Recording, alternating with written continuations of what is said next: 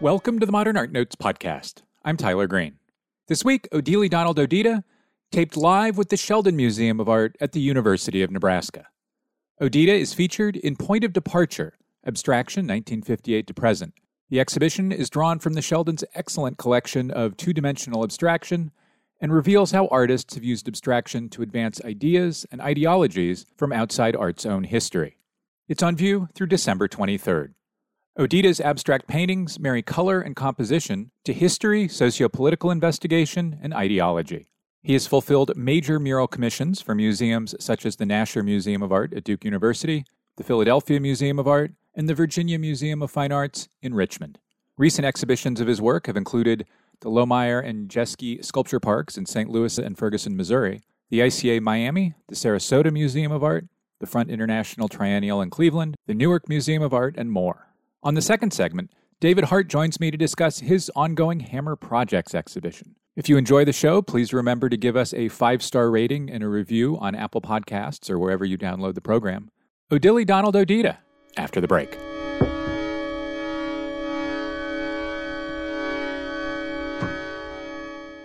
On view at the Getty Villa Museum through January 24th, 2022, Rubens, Picturing Antiquity, is the first exhibition to focus on Flemish master Peter Paul Rubens's fascination with the art and literature of ancient Greece and Rome.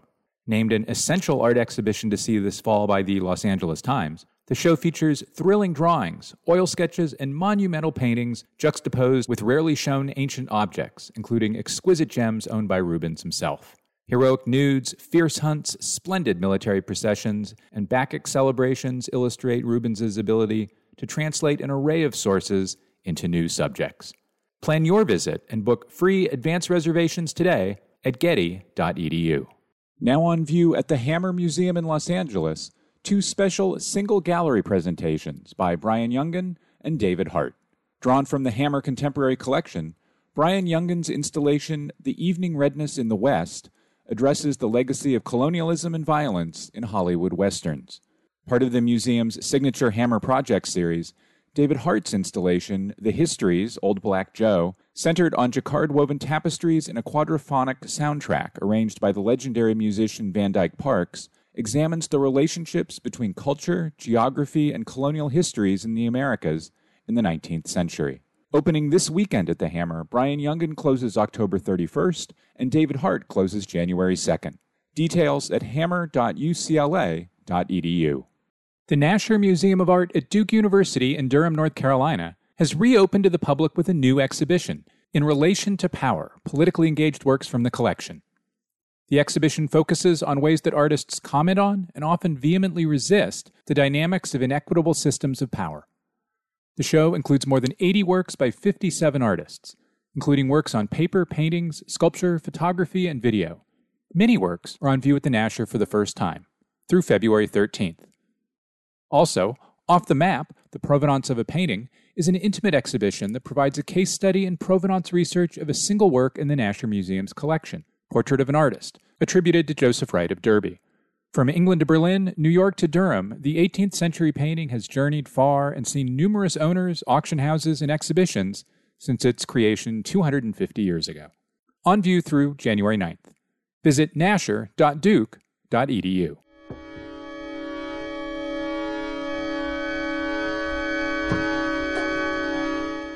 Odili Odita, welcome back to the Modern Art Notes podcast. Thank you so much. I know you're interested in the relationship between utopias and utopian ideas and shapes and the construction of images. And I've been thinking a lot lately about how and why you construct images as you do. And so I wanted to start with utopias. When did you become interested in utopias? I've always been interested in utopias, I would have to say, without even understanding the term or using the term directly like that. I would say that thinking about the paintings I made as an undergraduate at The Ohio State University, I had and was building a rapport with the idea of the organic, the inorganic, the contest between artificial and nature, what this question is, what this meaning might be, what the differences are. And when I went to Bennington College, my work was really loaded with materials that were addressing this idea more directly. Fake detritus in the sense of mulch sprinkled in the paint, with wires embedded, tubes that would be like stand-ins for pipes, drain pipes, this sort of thing. So the paintings were landscape, even if they were replicating a representation of an imagistic landscape, they were landscape and landscape oriented. How back then, and then maybe how now, have you thought through how to represent utopia or utopian ideas within an abstract painted language? Well, I mean, when I look back and think about the term and what I was doing in the paintings, I think it was coming out of a general Western idea of progress within modernism, just this idea of just advancement, the bettering of this sort of thing. So it was thematic in, say, the painting, but also conceptual in the sense of what the position of the artist, how I was taught the position of the artist in undergraduate and graduate school. It's definitely Western. We talked about this even earlier today with your new book, these notions of how values are set in place before the fact, and that you're just educated, you're just moved along in these belief systems that you may fortunately be able to recognize with assistance, how maybe blindly you've been led along the way within these belief systems. So utopia was something that was grounded just in the nature of the way painting was taught, even if you start to use it and work with it as an idea in your specific idea in your painting practice. Was there a moment at which you realized you were beginning to challenge that question of progress, that ideal, IDAL, of utopia? I would have to say that I was always aware of it when I look back again, not in the way we're saying now, but I was aware of it, but directly became personally acknowledging it when I got to New York.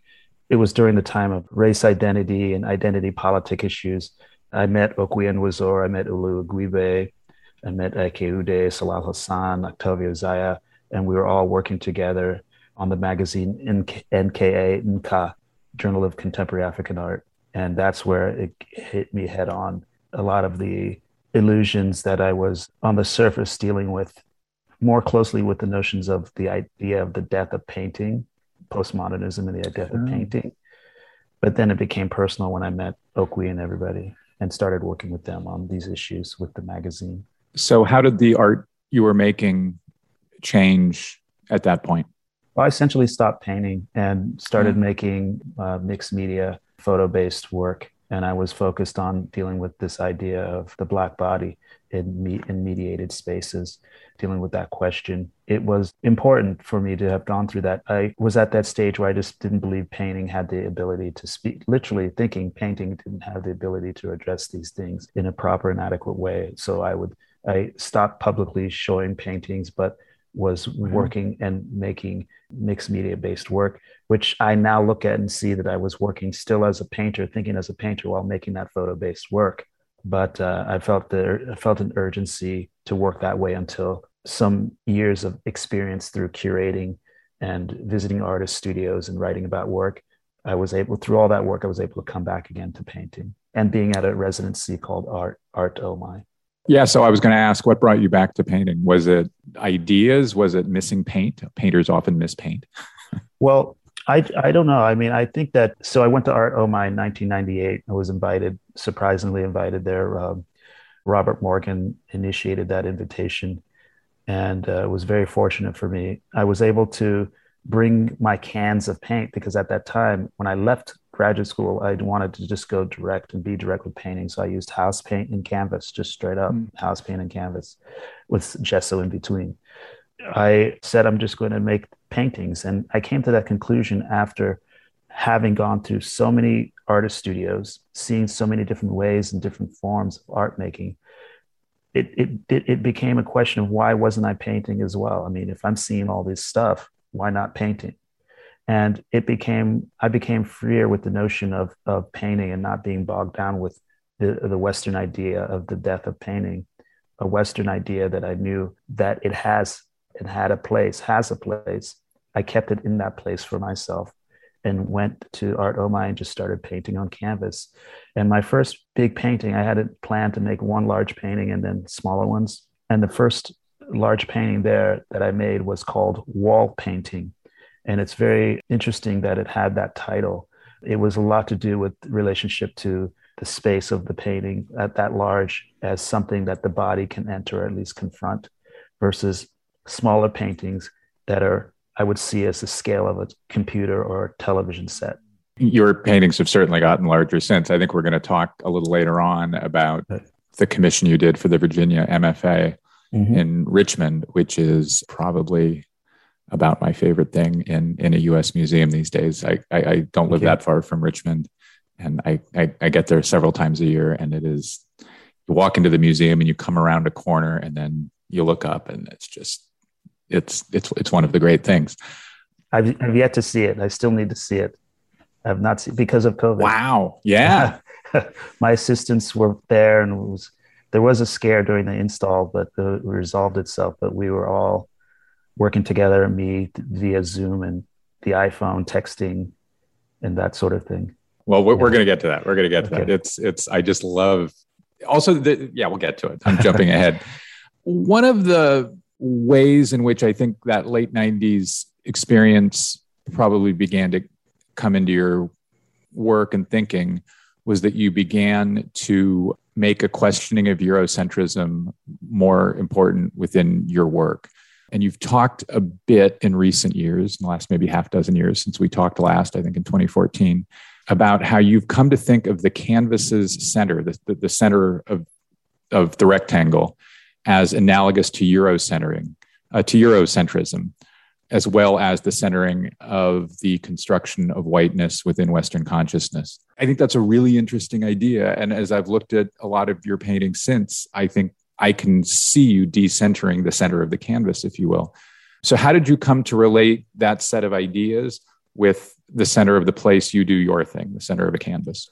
Yeah, I mean, it was two things. I remember in graduate school, it was very technical oriented. In graduate school, I was, making my paintings, and Rochelle Feinstein was one of my teachers at the time. And she was saying to me, what is my interest in creating, utilizing and dealing with a canvas space where things are jutting off the edges and jutting off, going beyond the frame of the canvas.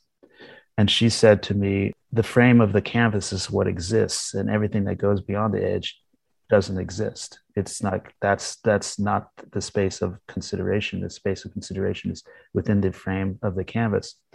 And so that was really something I just took it like that. I just remembered it. And it was a strong statement from her, something I thought about honestly, earnestly. Then in New York, when I was working with Ike Ude, and we were working with Nka, also with his magazine, A Rude magazine. His magazine is more of a fashion style culture magazine.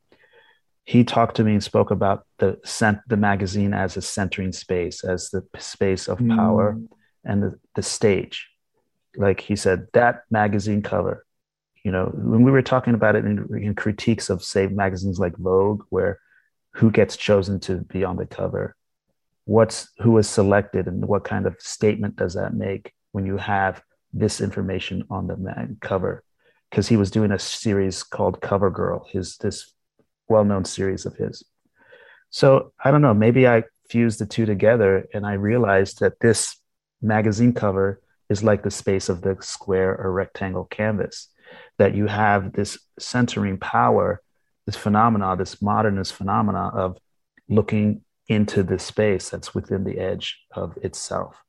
And tying Rochelle's statement to what Ike was saying, it made sense to me that then if I'm speaking and thinking about the West and in relation to the other, being in that case for me, the African, how are we looking at painting as a centering space, as a centered space, as the space of discourse, and then seeing it in relationship to Eurocentrism, and then everything else that is unimportant or to the periphery as the space entirely of the other?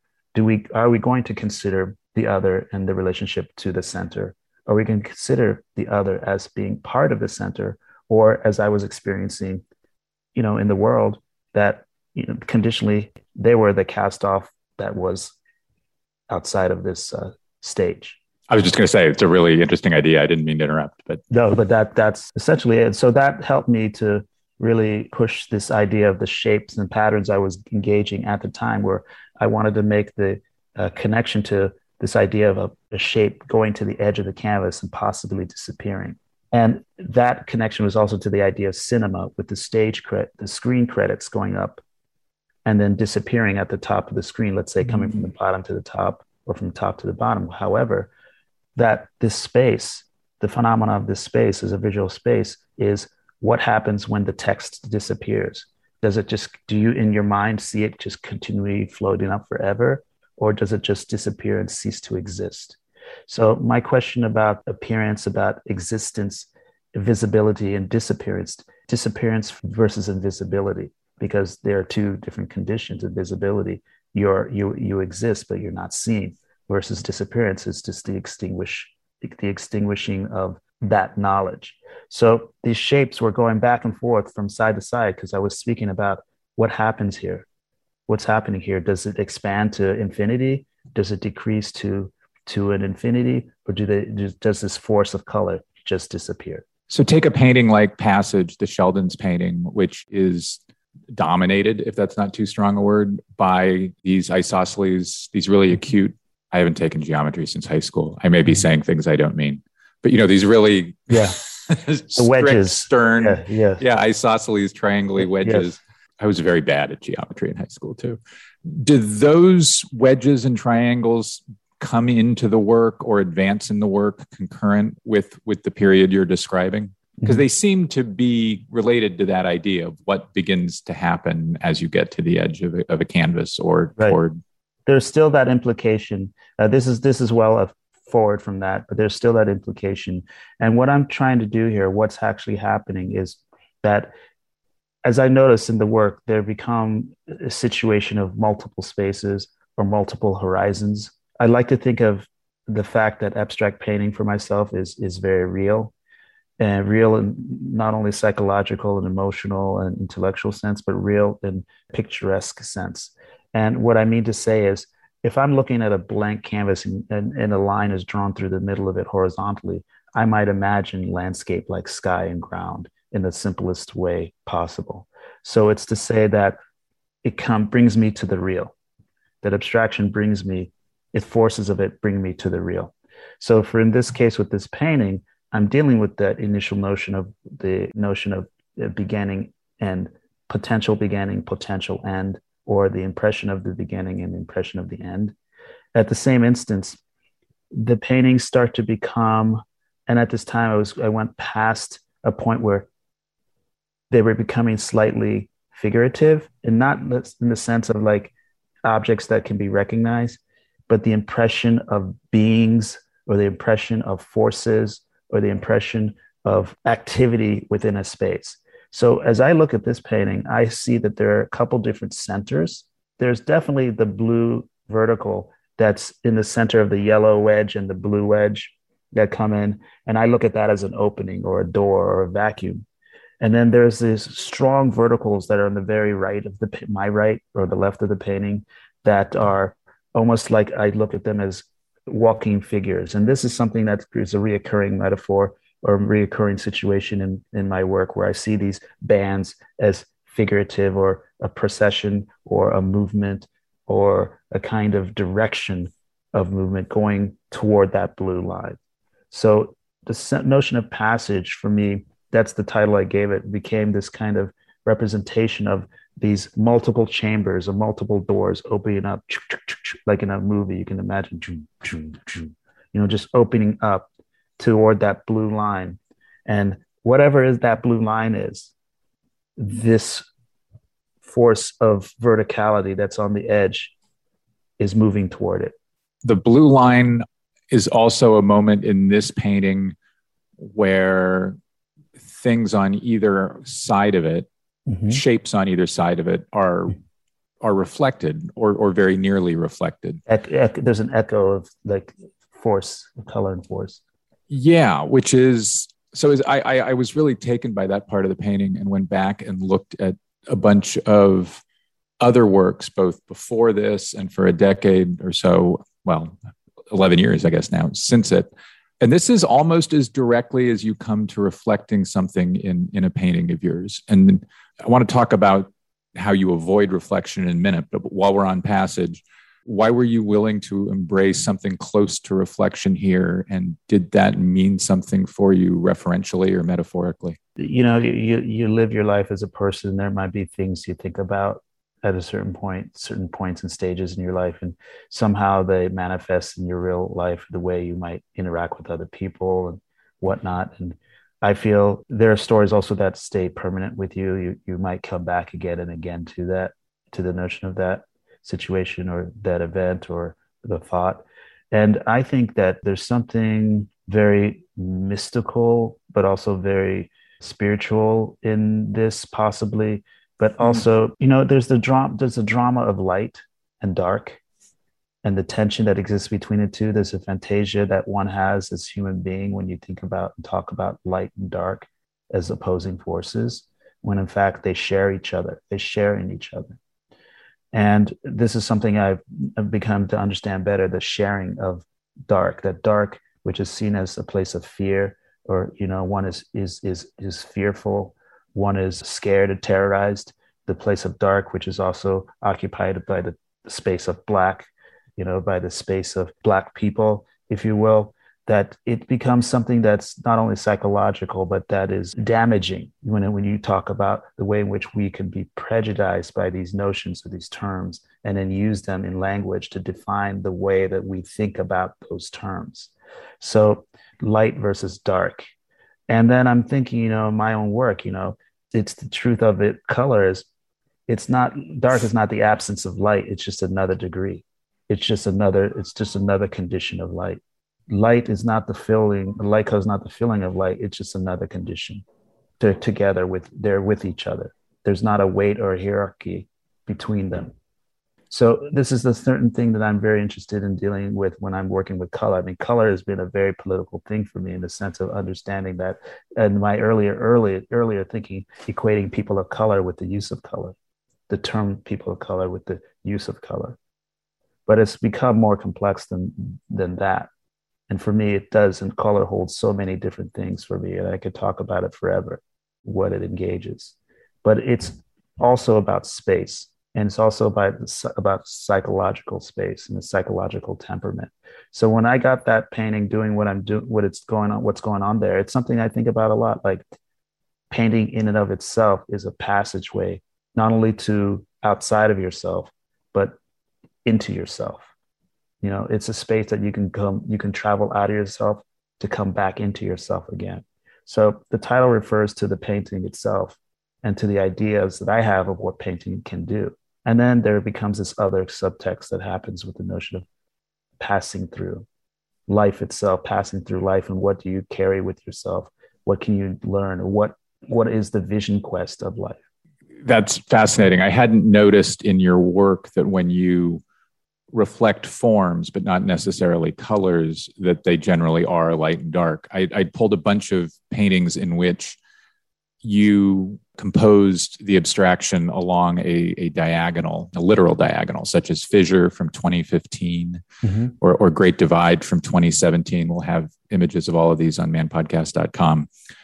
And, reflection in both American painting, going back to the 19th century, and in American political and cultural discourse is a specific ideological strategy. It goes back to Emerson, who I can make anything about Emerson these days, I'm afraid, but this one really, this one really does go back to Emerson. And he offers it in nature as the perfect metaphor for how in a Republican country, such as the United States, the electorate and the government reflect each other. And of course, when Emerson's writing, only white men could vote. So it's a thorough American political history and metaphor. So it seems to me that you kind of dance close to using reflection, but in paintings like Fissure and Great Divide, you turn back from it. You kind of refer to it while making sure not to do it. Can I ask you, when you're saying reflection, are you talking about can you explain? Yeah, well, for Emerson, it meant Emerson liked all the meanings of the word, both personal reflection, but also a mountain reflected in a lake. And so in Passage, you're reflecting shapes on either side of that bluish lavender line. And in a number of other paintings, like in Fissure, you're not quite reflecting shapes and colors, but you're creating a visual situation in which you seem to be referring to reflection, only everything's kind of been hit by an earthquake and is off a little bit. And so I wonder if, as you build these dominant diagonals in pictures, such as in Fissure or in Great Divide or in other paintings, if you're mindfully avoiding building reflections, two halves being a whole. Yes, I'm mindfully doing that. It's actually very complicated, but it's interesting to me in the sense of on one hand, I'm looking at the idea of painting, and the idea of painting as something as, like, how can I say it? Like this idea of two halves make a whole, just as you said. But in the case, I'm talking about drawing and color, and how the drawing is very structural. It's very sound, and it makes let's say, the structural body of a painting, like the girders in an architecture can make or form the body. That's the skeleton of the body. So like with the color, what I'm trying to do is to complicate this notion of the body or the whole, and saying that in a certain way, what I want to say is, in a certain way, this body that we might assume is symmetrical, or we might assume is whole, or we might assume is grounded in a kind of predictability, 1 and 2, may not be. That there may be difference that occurs not only within a body, but like say within a society, let's say, there might be these differences that occur within a society or into the body that challenge itself or complicate itself or make it more than just simply a stable being. That there is a certain kind of notion of the complexity of difference that comes in within identity, within cultures, within a state, within a space that is considered whole and hermetically sealed, let's say. So what I'm trying to do is, on one hand, speak in a complicated way, but in a specific way, about the idea of painting as a complete space. And then I'm breaking it with the color, and I'm transforming the body with the color, or I'm shifting the body with the color. Understanding that color for me is this power to expand space rather than just fill it up as a design, as a rational design, or as something that is understood in one way only. But that there's the potential to be able to understand, like this painting, the one half is literally the other half in drawing, and it's split by this diagonal.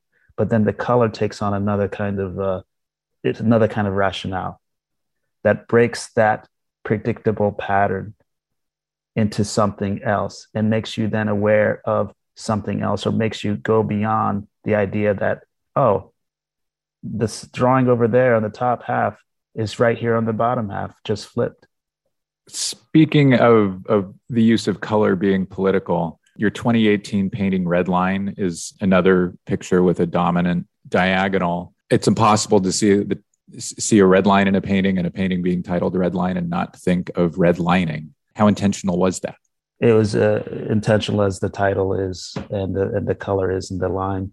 I'm trying to find really very direct ways to speak about this, because when I'm making these paintings, so much is going into them, and I'm thinking about so much. And maybe it's just best to just speak about them in just a list or just terms.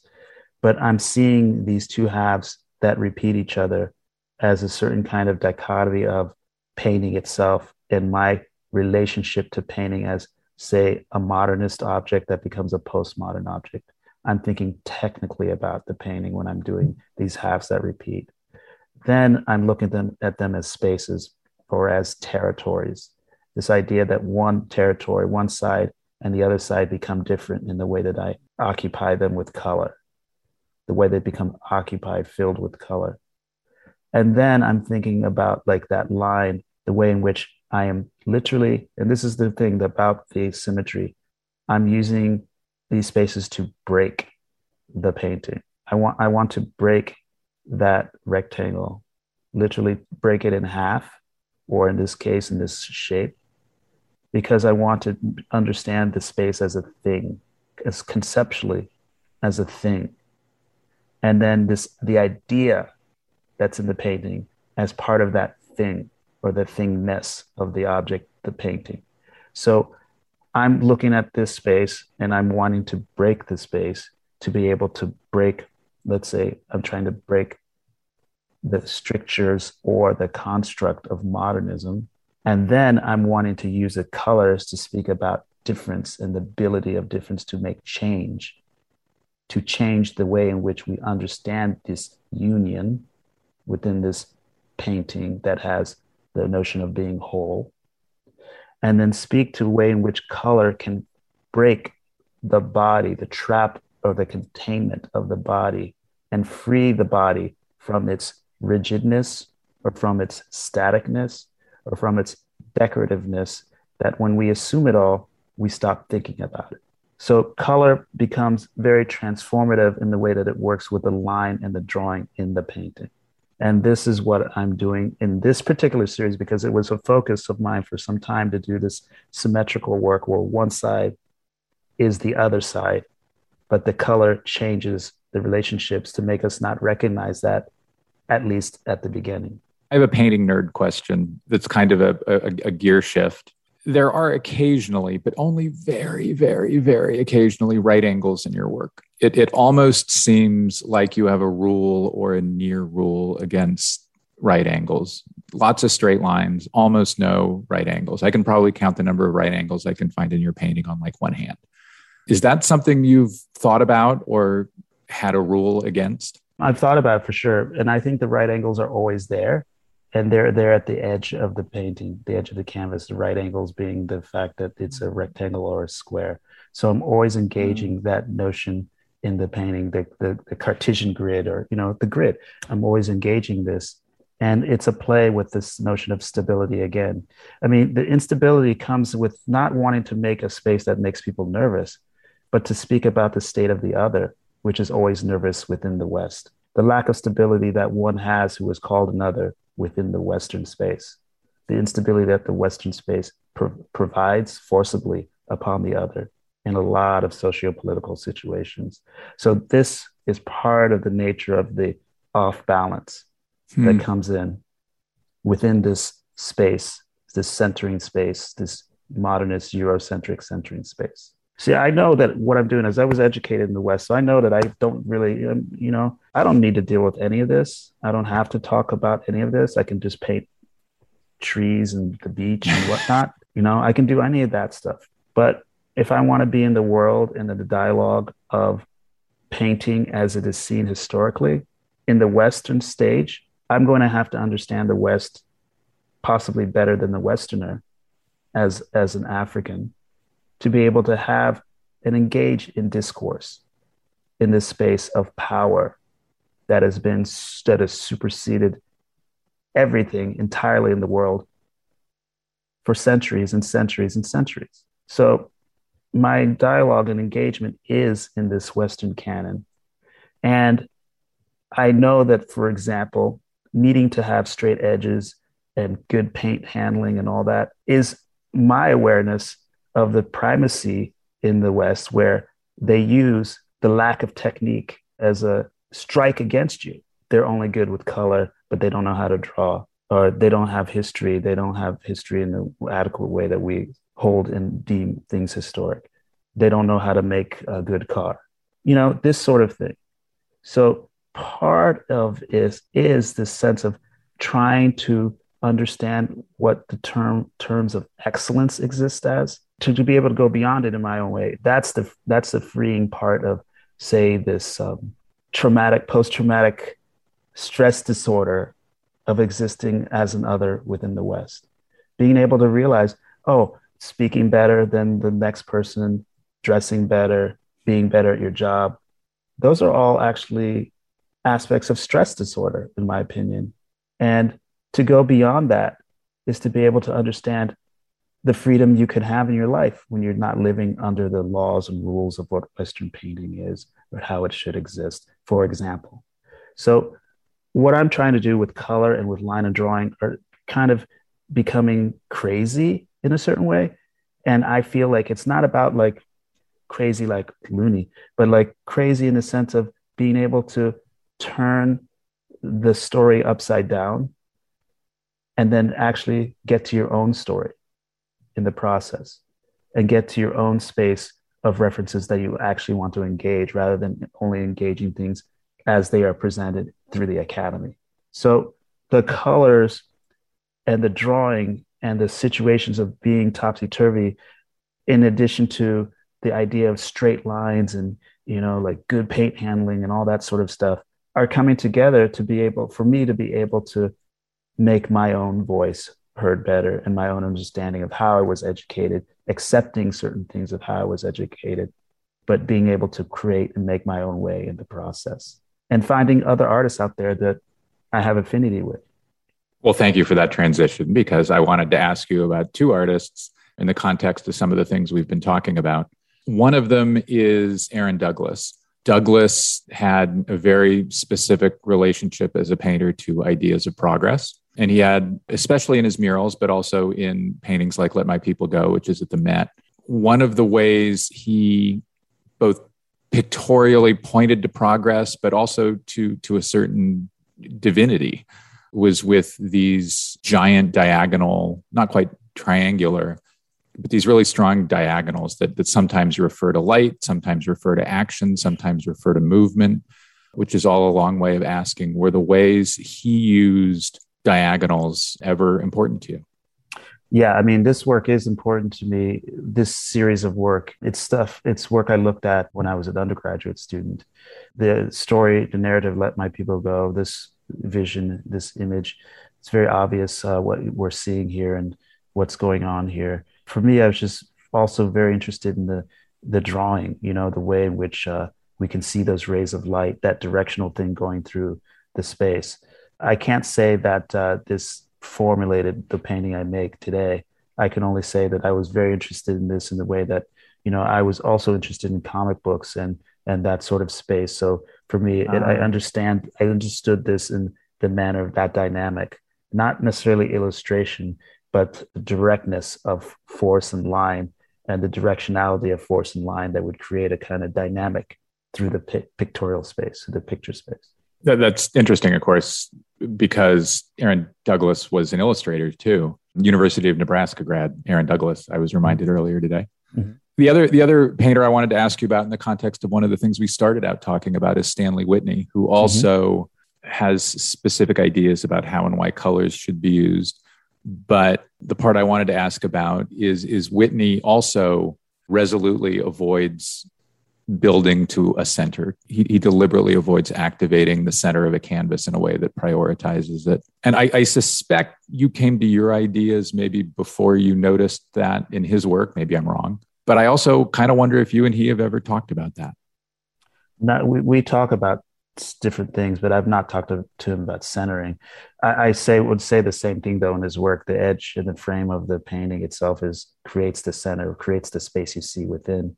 Yeah. He's always shifting and dancing and moving in the painting, and he's an action painter on one hand. He's dealing with figuration. In my way, I see it as figuration in the sense of like, are they windows? Are these units heads? Are they all like thinking heads in this space? Or is it just soul? Is it just simply spirit and soul in each one of those colors? And then you see his figure, the painter Stanley, just painting in them, and he's doing this amazing thing, which I think is truly incredible. His painting used to be more mark oriented. Yeah, he hasn't stopped doing that, but he's done something brilliant where the color, that solid color, is the mark. It is that red is this, that is orange or whatever is made with the swoop of his hand moving his brush and making that color. So everything, the action, the line, the space, all become one thing at the same time. And the brilliance of the color is something else profound on top of that. So, I mean, he's somebody that I look at the paintings, people might think they're all the same. That's the last thing I think, because in fact is everything's unique. And it's a matter of looking at his work and saying, what has he done now? And that's the experience I have in looking at that. I think about his work quite a lot. And for me, our work is very different as well, like any artist can be. I appreciate the things I've learned from his work. With my work, I'm really I see that I'm understanding color and line and shape in a very clearly different way. And a lot of it has to do with material. in as much as the structure of drawing in the space. There's definitely that sense of decentering that's occurring. Yeah. It's always alive. It has this guston quality to it in as much as it just has this architecture, which is referring to the painting itself. But his mark, it's still there, and it still activates the color, the shape, and the imagery of the painting. We've talked about the frame of painting being canvas and rectangular or square a good bit. And I want to pivot to talking about when you don't have that. And that's in your mural practice, where often you have the opportunity to fill an entire given wall, or maybe in a work such as Procession, the 2020 mural at the Virginia Museum of Fine Arts in Richmond, where you definitely don't fill the whole wall or walls in this case, and you utilize a lot of white space in between. What change in how you approach a surface do you have to make when you are thinking about a mural in a football field-sized space, such as the one in Richmond, versus when you're working on canvas? What do you have to flip or switch or do differently? It's all about scale, I think. I mean, again, another complicated thing. For me, it's very simple. It seems to be easy for me in the sense of, I remember going to that place. I did visit the space before the painting was there. And I try to get a sense of scale, like physical scale, because painting is relates to the body in all ways. It's just the body is a part of the experience of a painting. So I'm walking through the space. I'm in this, if you can actually see that staircase and then the glass alley walkway to that wall. I was in that room opposite this wall that has the painting, to see the painting, to see the wall fully, and to take pictures of it for myself. So I had to go into that room, left this lobby space, went into the room opposite this wall, stood back to be able to see everything. Basically, the work is done on graph paper, 8.5 by 11 graph paper. That's how I initiate all of these installations. I'm working on graph paper and dealing with the scaling of the drawing to what will be the scaling of the work. And then as a painter, I keep saying this because it's a very important aspect of what I do here. I'm thinking conceptually about each of these paintings as individual bodies, because I look at it as if I made basically 1, 2, 3, 4, 5, 6 paintings in this space. And then the white becomes part of the expanse of the connection between the paintings, dealing with this expanse of being able to focus within each body. If there was no white or no break, it might be hard to see what's going on at all, or it'd be just as if I just kept the wall white all the way across the entire expanse of this lobby. So the breaks are very important, where they fit and where they're situated within the work. And then I was dealing with this idea of vision in the sense of seeing things from far away and from close up. The idea of the energy of being close to somebody when you sense them, and then seeing them within the landscape. So the different pressures, I was thinking about these pressures of stretching a space, stretching a painting, then stretching it this way, going long, and then stretching it like this way, going big and closer. And then at a certain point, the very last one, to the one that panel that's closest to us, let's say if we're looking at it as a space, this becomes, and you stand in a certain part of, if you stand at the staircase looking at the other end, you're going to see it almost like as a movement within a horizon. This idea, consideration of the multitude going this way. So there's these movements that are body related, space related. I'm thinking of things like, what is that relationship to that black element on the ceiling, and how it cuts, those wedges cut, and how they relate to the painted pattern. I was thinking about quilts. Definitely, that was the forefront of my mind, the notion of quilt and quilt making, and how that becomes something that's a familial, historic, historicizing, cultural, and engaging the color of quilts I was looking at in this painting as well. Because the colors don't just imagine themselves out of nowhere. They're always coming from some kind of real source, or some kind of source that I conceptualize from a real consideration.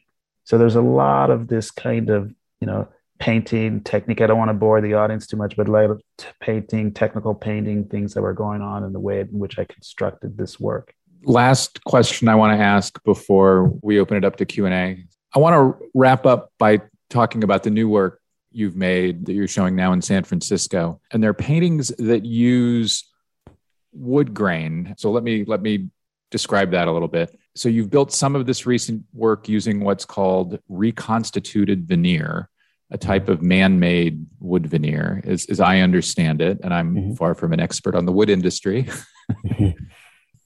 It's made using actual wood, but is a mimicry of specific species.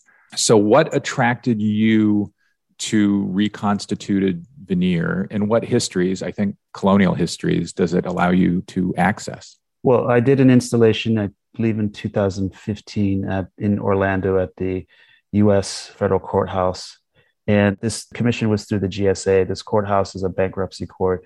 I was given the opportunity to work in multiple spaces, three different spaces, including even the ceiling. I saw this very expansive center lobby with the wood panels, and that was my idea to work on those wood panels. And we figured out a way to get this painting on this very long corridor cut in two parts. It was a really beautiful installation.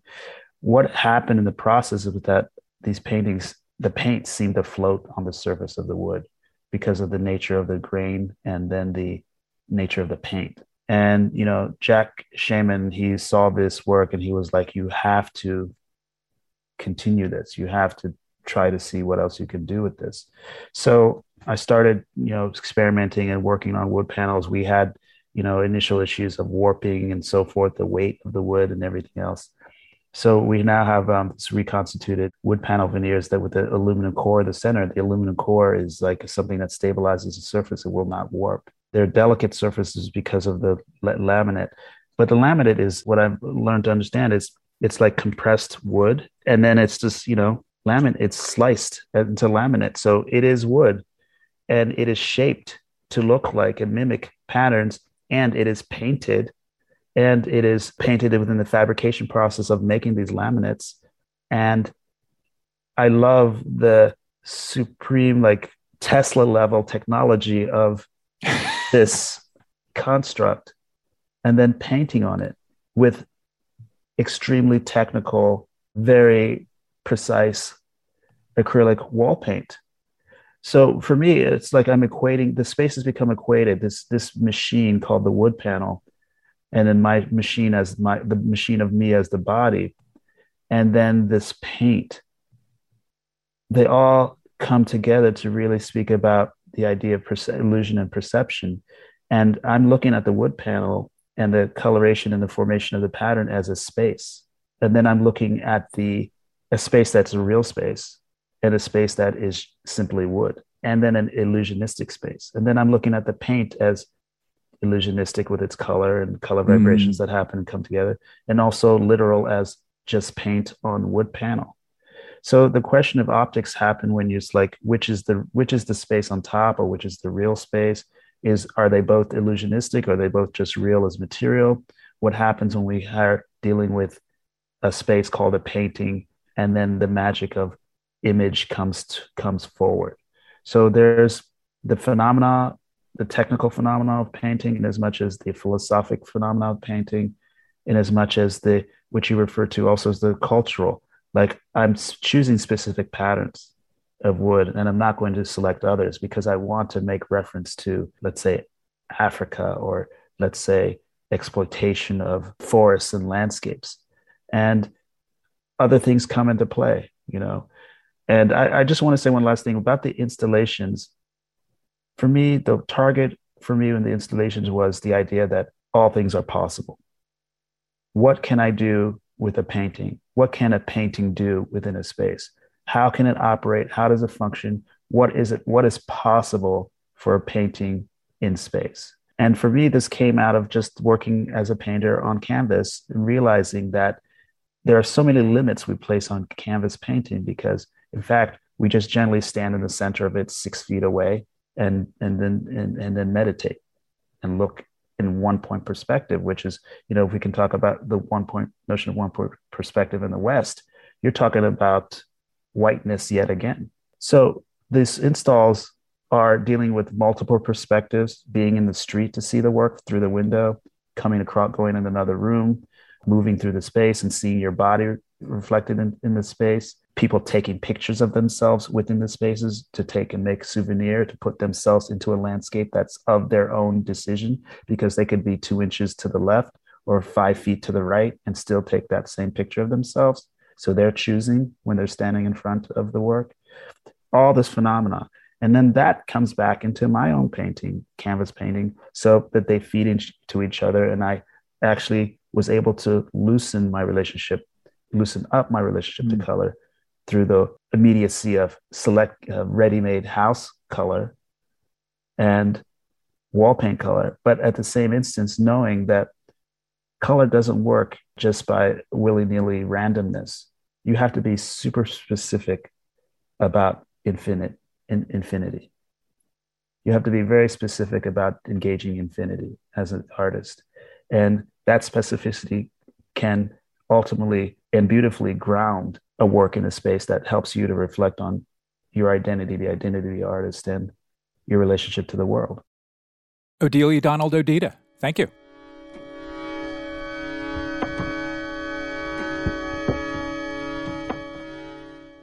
Support for the Man podcast comes from the Pulitzer Arts Foundation, a museum in St. Louis, Missouri that believes in the power of direct experiences with art. Hannah Wilkie developed an unabashed, boundary-crossing art practice that includes sculpture, photography, video, and works on paper.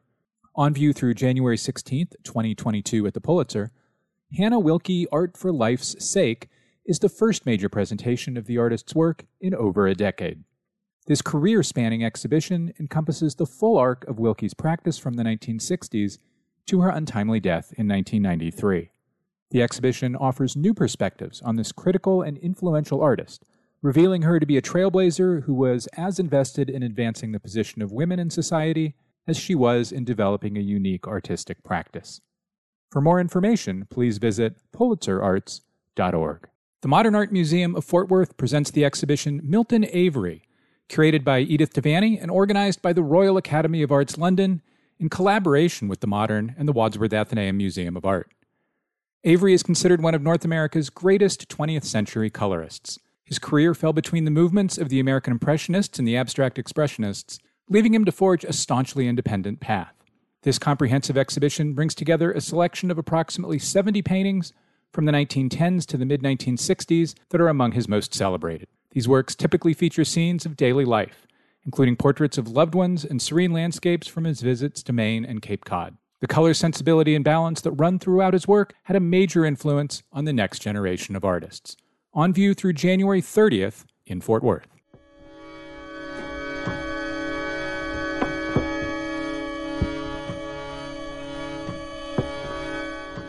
Welcome back. Next up, David Hartt joins me to discuss his work on the occasion of a Hammer Projects exhibition at the Hammer Museum in Los Angeles. It's on view through January 2nd, 2022. The show features Hartt's 2020 The Histories, Old Black Joe, 2 jacquard-woven tapestries, and a quadraphonic soundtrack arranged by musician Van Dyke Parks. Hartt's work joins and interrogates 3 19th century figures: American painter Robert Duncanson, Trinidadian painter Michel Jean Cabezon, and composer Stephen Foster, whose song Old Black Joe has endured as a dying slave's lament, even though Foster mostly wrote for blackface minstrel shows. The Hammer presentation was curated by Ara Mosheedi with Nicholas Barlow. David Hartt, welcome to the Modern Art Notes podcast. Right on, thank you. Good to be here. What about Robert Duncanson's 1851 painting, Blue Hole, Floodwaters, Little Miami River, now at the Cincinnati Art Museum, interested you? Yeah, I mean, I think perhaps, some backstory is worthwhile. Duncanson as a figure, first of all, was deeply interesting to me. Specifically, within this series cycle that I've been working on for the past few years called The Histories. The first one being Le Mont Saint-Hélier, which was a commission from the Beth Shalom Synagogue Preservation Foundation. So it's an historic Frank Lloyd Wright building here in Philadelphia area. So it was a commission from them. Produce work in which, for the building, they said fantastic Frank Lloyd Wright historic structure. What I was interested in was not Frank Lloyd Wright. Not that I'm not interested in Frank Lloyd Wright or think that he's an interesting architect, But I didn't want to make work about Frank Lloyd Wright. And usually when I work with architectural sites, they function for me as singularities. And what I mean by that is that they're, highly compressed arenas through which we can examine an ideological concept functioning. And so one of the important historical facts around the creation of the Beth-Shalom Synagogue, or by Frank Lloyd Wright for the congregation, was that this was their second home. Their original home was in the Logan neighborhood of Philadelphia, and then just through migration patterns and suburbanization in the United States in the 1950s, much of the congregation left downtown Philadelphia for the suburbs. And so they had this new building made for them.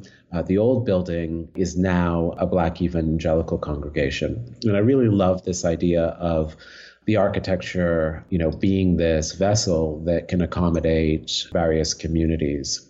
And then it also made me think about the relationships between the Black and the Jewish diasporic stories. And so in the way that I work, and usually finding a site through which I, as I said, can kind of explore these ideas.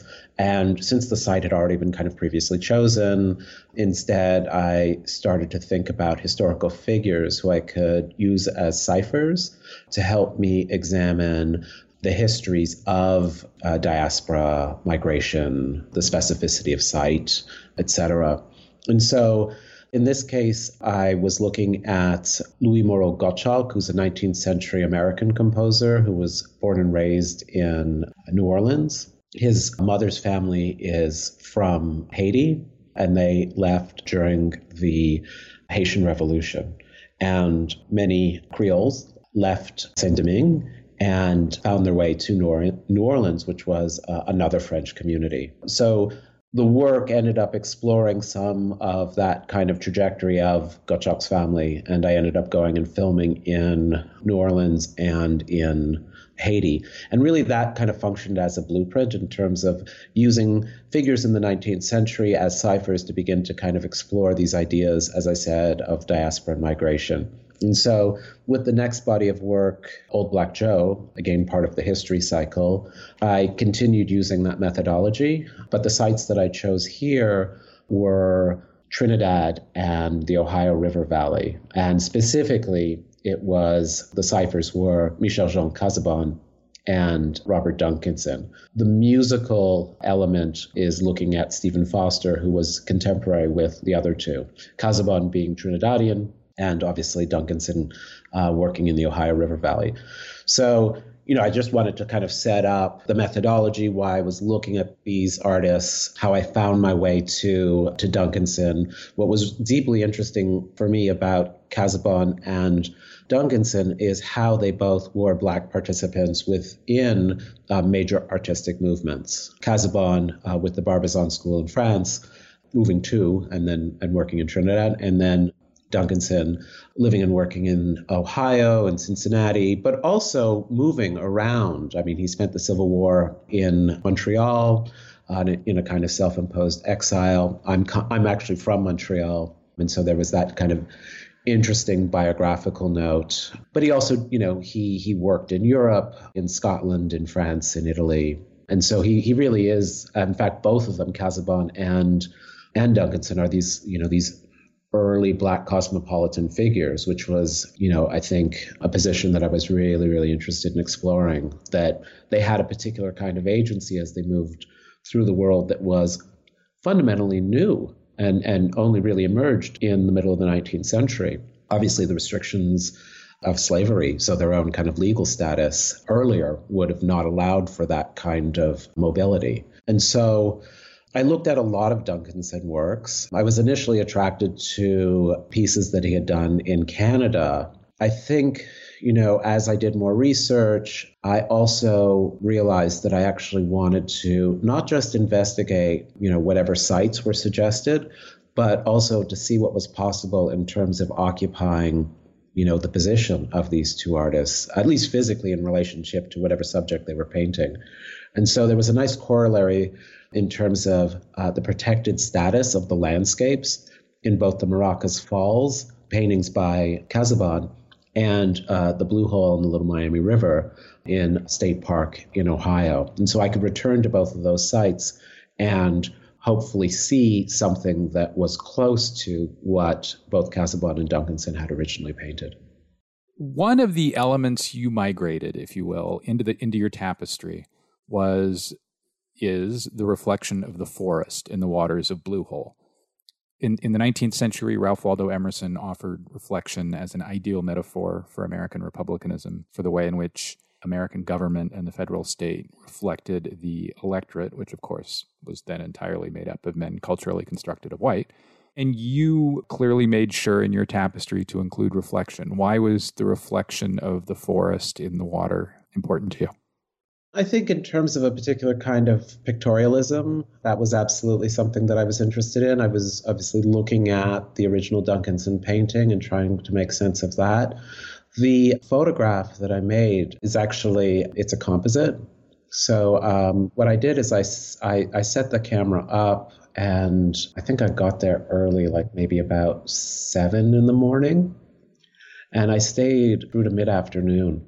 I made thousands of photographs, literally pulling the shutter, every 15, 20 seconds, just capturing the light changing, but also specifically the illumination of specific elements of the landscape. So exposing for the sky, exposing for the tree canopy, the underbush, the water. And then there's a beautiful rock face on the right-hand side of the painting, waiting around until that was illuminated. And so the final image is probably, I'd say, 6 or 7 different images that have been photoshopped together. Painters can do it, so... And photographers always have, it's worth saying. Yeah, and so it's a composite of these images, that allowed for it to function in the same way as Duncanson was able to capture the scene.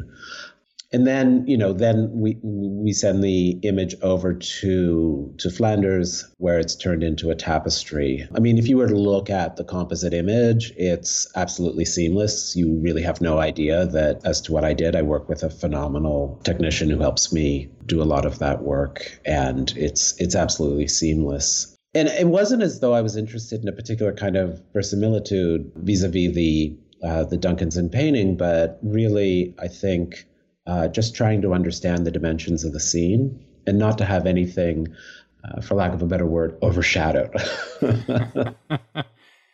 Yeah, we'll have the images up on the website. People will see exactly what you mean. A lot of your work builds or reveals transoceanic relationships between the Caribbean and North America, between Detroit in North America and Athens on the Mediterranean in Europe, between Polynesia and the Mississippi River. I could keep going, right? So understanding ideas and histories across these spaces has been primary within the field of historians for a couple decades now, transatlantic and trans-Pacific histories especially.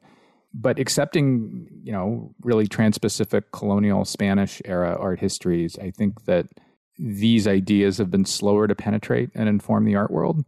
So how did you become interested in transoceanic histories and in joining them to the present? I mean, the first body of work that I did, and thank you, I think that's a really beautiful way of kind of summarizing a process that kind of manifested itself incredibly organically. So the first body of work where I began to kind of explore these ideas was the Republic. And so, this kind of hybridization of Athens and Detroit.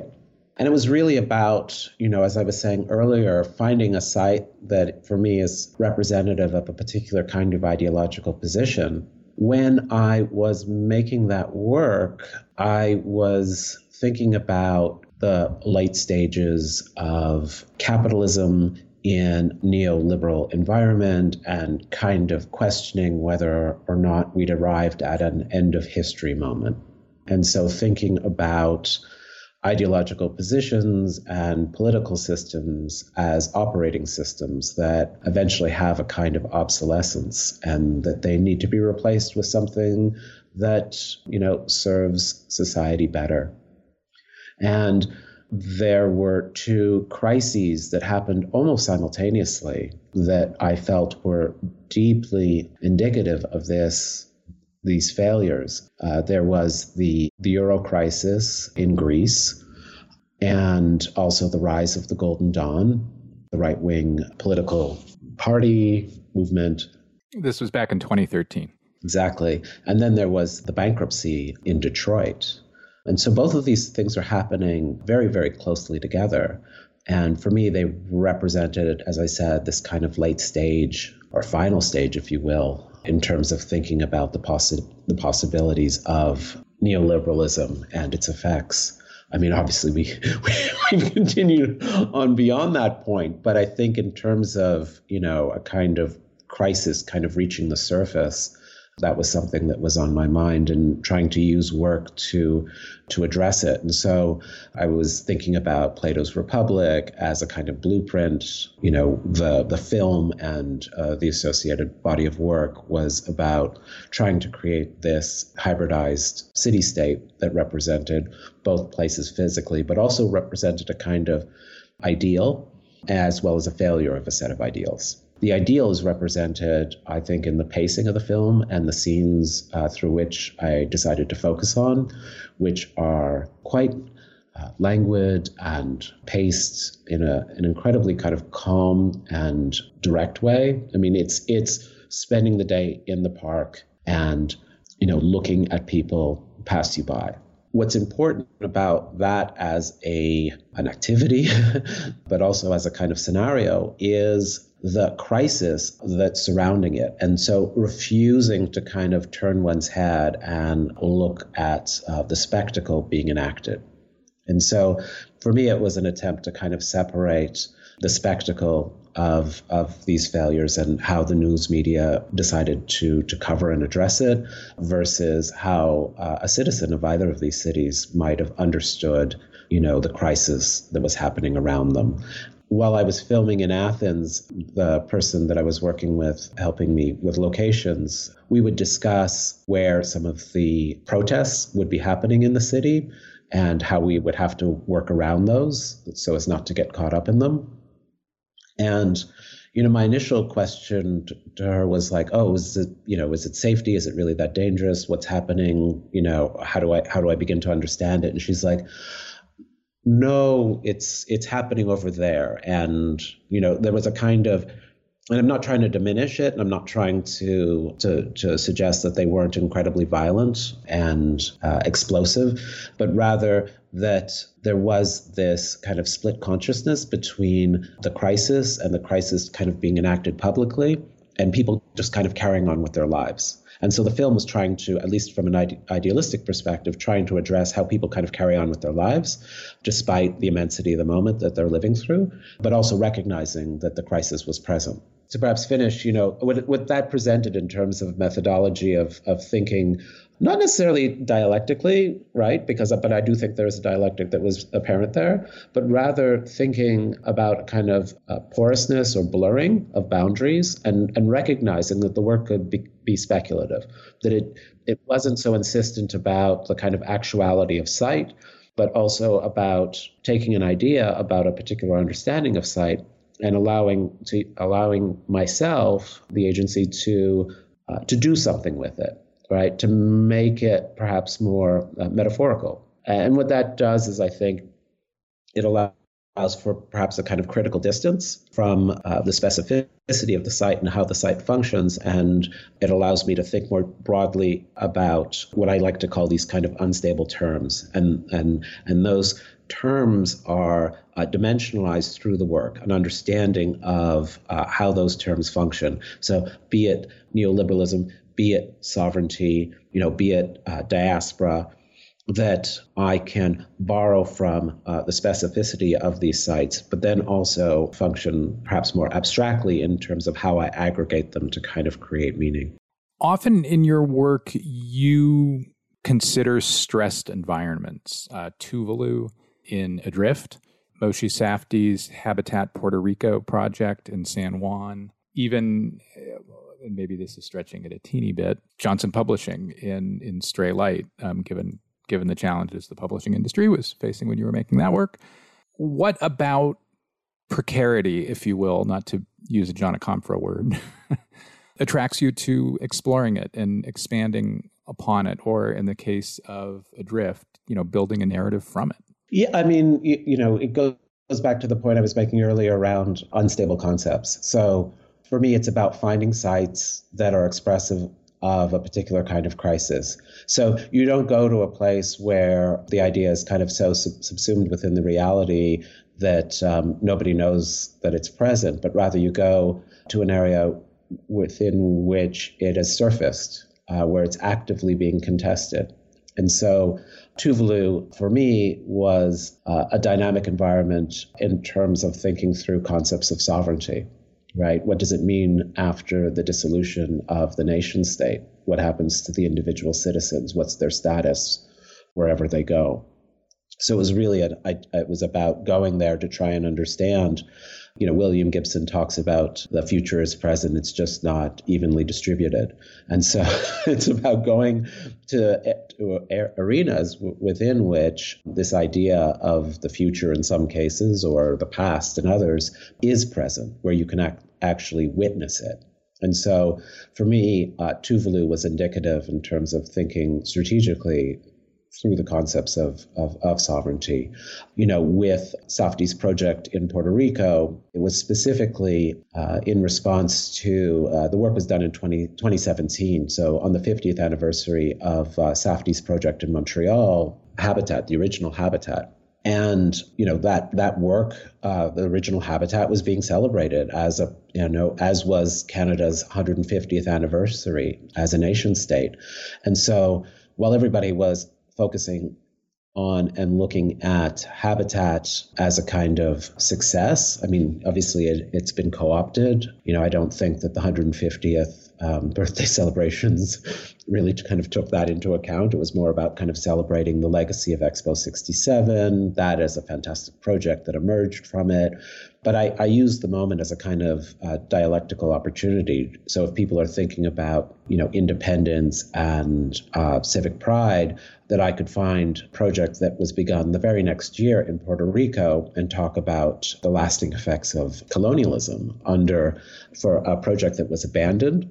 The Safdie Puerto Rico Habitat, exactly. It was abandoned.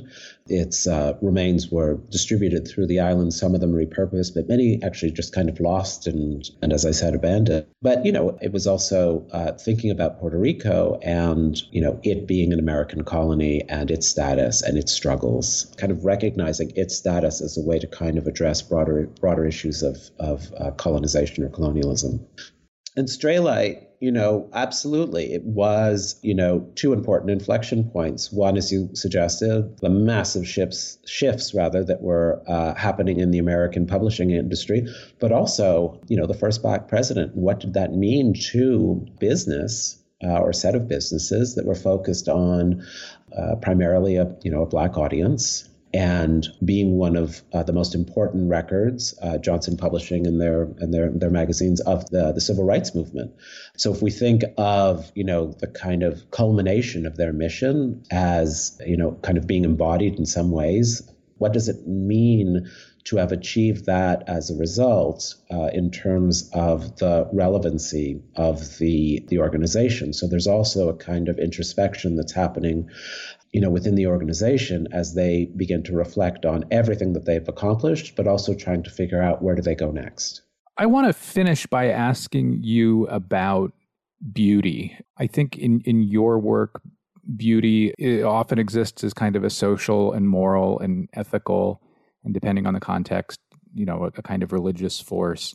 And I think that a great example of that is the work you've done around the 19th century painter Charles Ethan Porter at the Glass House in Connecticut. But I think it's also there in the Safdie work, which I should have mentioned was titled In the Forest, or Straylight, in which every interior is a place we all want to live right away.